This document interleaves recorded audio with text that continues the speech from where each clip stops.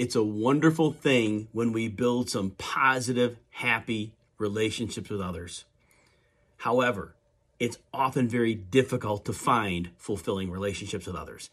The first problem we have is that people are prone to do things that are self-destructive. The one I want to focus on today is gossip and negative talk. It is so easy to fall in with people, and we're often guilty as much as others of speaking down about others. It makes people in the crowd who's speaking feel better about themselves from a subliminal standpoint, of course, but it adds nothing productive to our lives. Here's my challenge for you.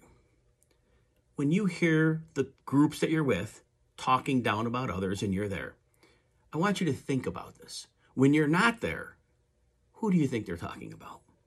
Probably you. How do we get the toxicity of gossip out of our lives? I believe it's counterintuitive to human nature because, again, we want to fit in. So the approach to take is this. Stop. Stop speaking ill of others. If you don't have something good to say about another person, just don't say anything at all. Here's what will happen. The group that you currently are with who will speak ill of others will realize you're no longer playing that game. They will isolate you. But you're winning here. You see, the toxicity will be moved away. Now, who do you talk to?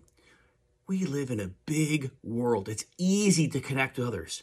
You will eventually find like-minded people who will do the same, speaking positively of others, avoiding negative talk.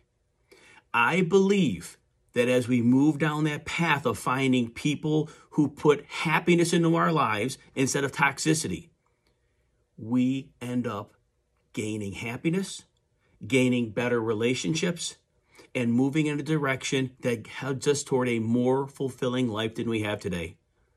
Thank you so much for your time. It's the most valuable thing you have.